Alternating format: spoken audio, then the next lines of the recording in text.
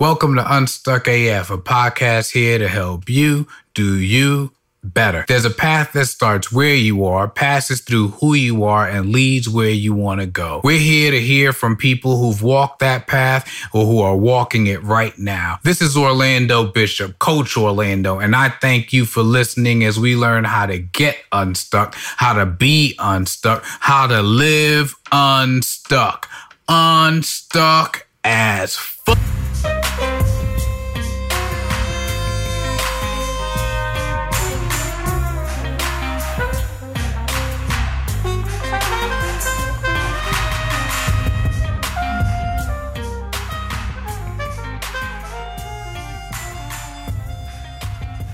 What's good, fam?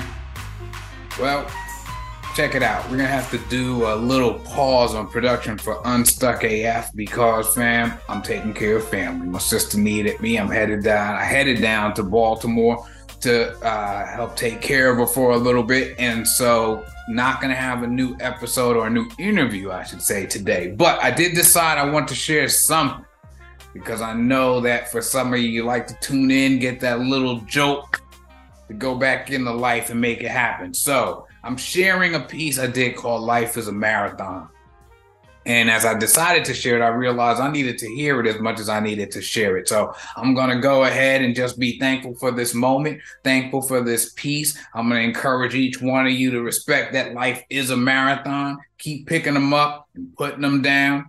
And I will be back in 2 weeks with an interview for you, new episode, and we're going to take it all from there. I thank you all for your support, for your understanding. I encourage you to head over to We Align like we've talked about. You need a speaker, you need a coach, you need a consultant to come in and talk about DEI, work with your team. Let a brother know. But in the meantime, here it is. Life is a marathon.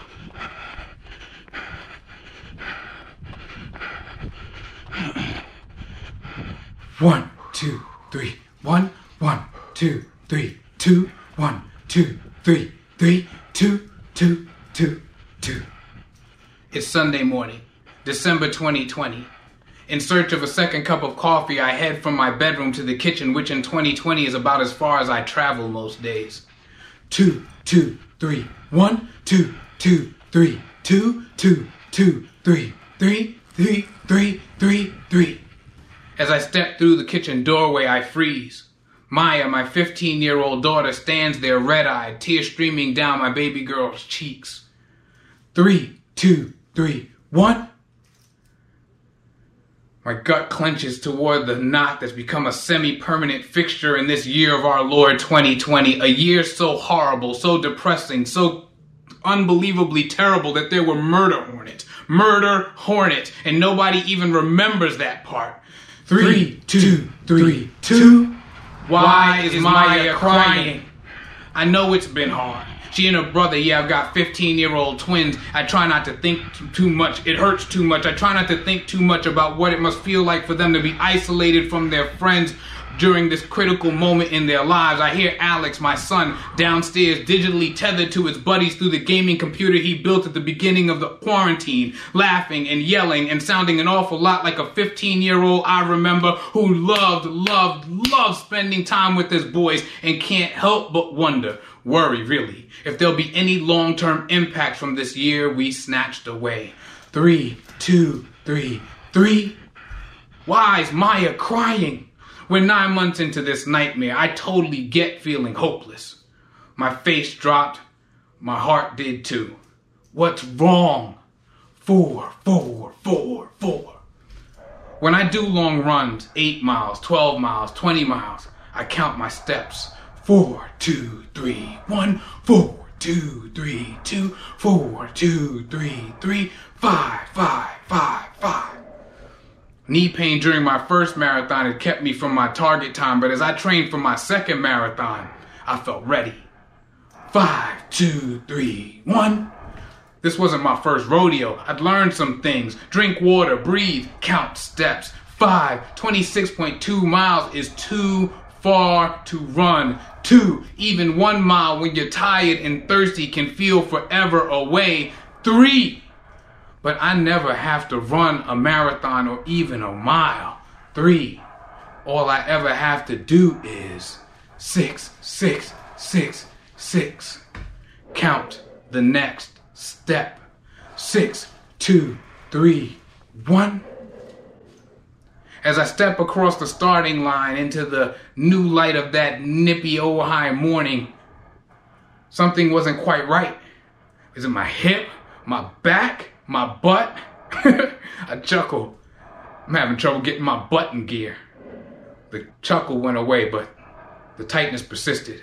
6, 2, 3, 2. 20 years ago, when Kobe died last January, my heart broke a little. I was never really a Kobe guy. Shaq got me in the divorce. But after his playing days, I watched Kobe courtside with his daughter Gianna and smiled at the man he had become. The man he was becoming, a father. And I shudder each time I imagine the terror that must have flashed through her eyes, that must have pierced through her voice as their helicopter careened toward a hill in Calabasas. I imagine he fought back his own fear. I imagine he soothed his baby girl. I imagine he did all he could to keep her safe right up to their last moment in this realm. 6, 2, 3, 3. Standing in the kitchen doorway. I want to run to Maya, hug her, wipe her tears away, keep her safe. I catch myself. She's a big girl now, and sometimes a hug from Papa can be exactly what she doesn't want. It might be a good thing I didn't run to her. I follow her tear-soaked gaze to the kitchen knife in her hand. 7, 7, 7, 7. Mile 8. That's when it happened. Pop! Pain shot through my entire existence. I hopped to a stop and got over to the edge of the course. It felt like I'd been stung with the snapping towel of God right in my hip, my back, my butt. Oh, but it wasn't funny this time. 18 miles to go. 7, 2, 3, 1. 4 days after Kobe died, I got a text. I don't know what sound I made as I read it, but it brought my wife running. The message was short and bitter. Fermin passed. Fermin was my cousin. He lived in Panama, in the house where my mother and my aunt and my uncles were raised. Whenever I made it to Panama, we hung out, laughed too loud, drank too much. Saw the business end of more than one sunrise. We had a good time.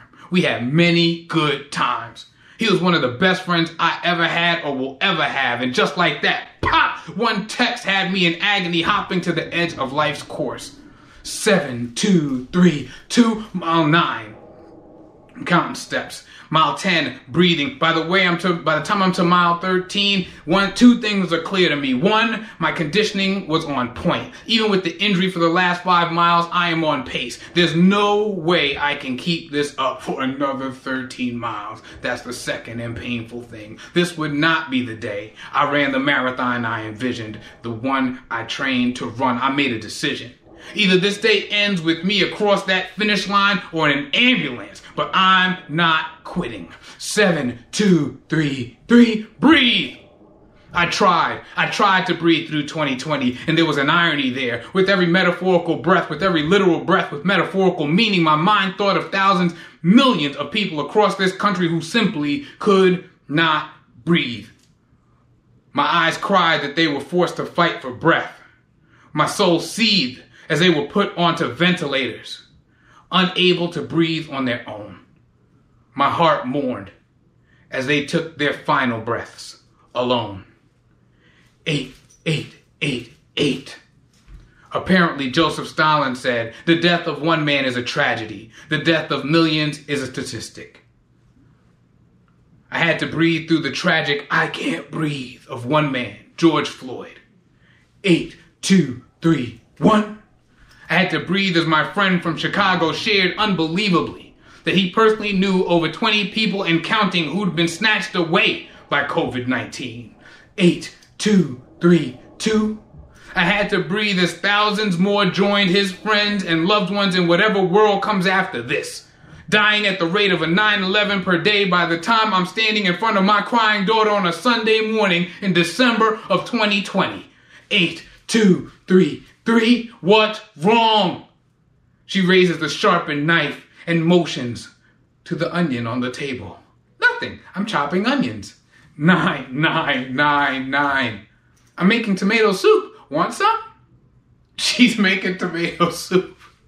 I cackle, filling the kitchen with the Sound of relief. The sound of life in 2020 got the best of me relief. I step into the kitchen to get that next cup of coffee. 9, 2, 3, 1. I finished that marathon. I jogged, I walked, I limped, I hurt. I finished. 9, 2, 3, 2. My doctor informed me I had a torn piriformis. When I told him I'd finished that race, 18 miles on that torn muscle, he said that was more guts than brains. 9, 2, 3, 3. That's okay. Sometimes life demands more guts than brains. 10, 10, 10, 10. Take the next step. Sometimes life will send you a tragic text that takes your breath away, that takes your loved one away. Take the next step.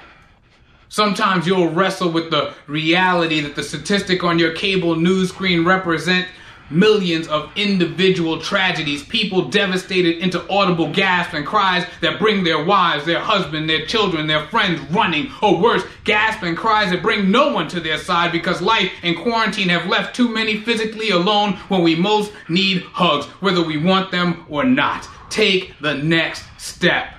Sometimes beset by grief, we can be surprised by a delicious bowl of tomato soup, nourished by the goodness it brings to our body, and warmed by the goodness it brings to our spirit. Take the next step. 2021, 2, 3, 1.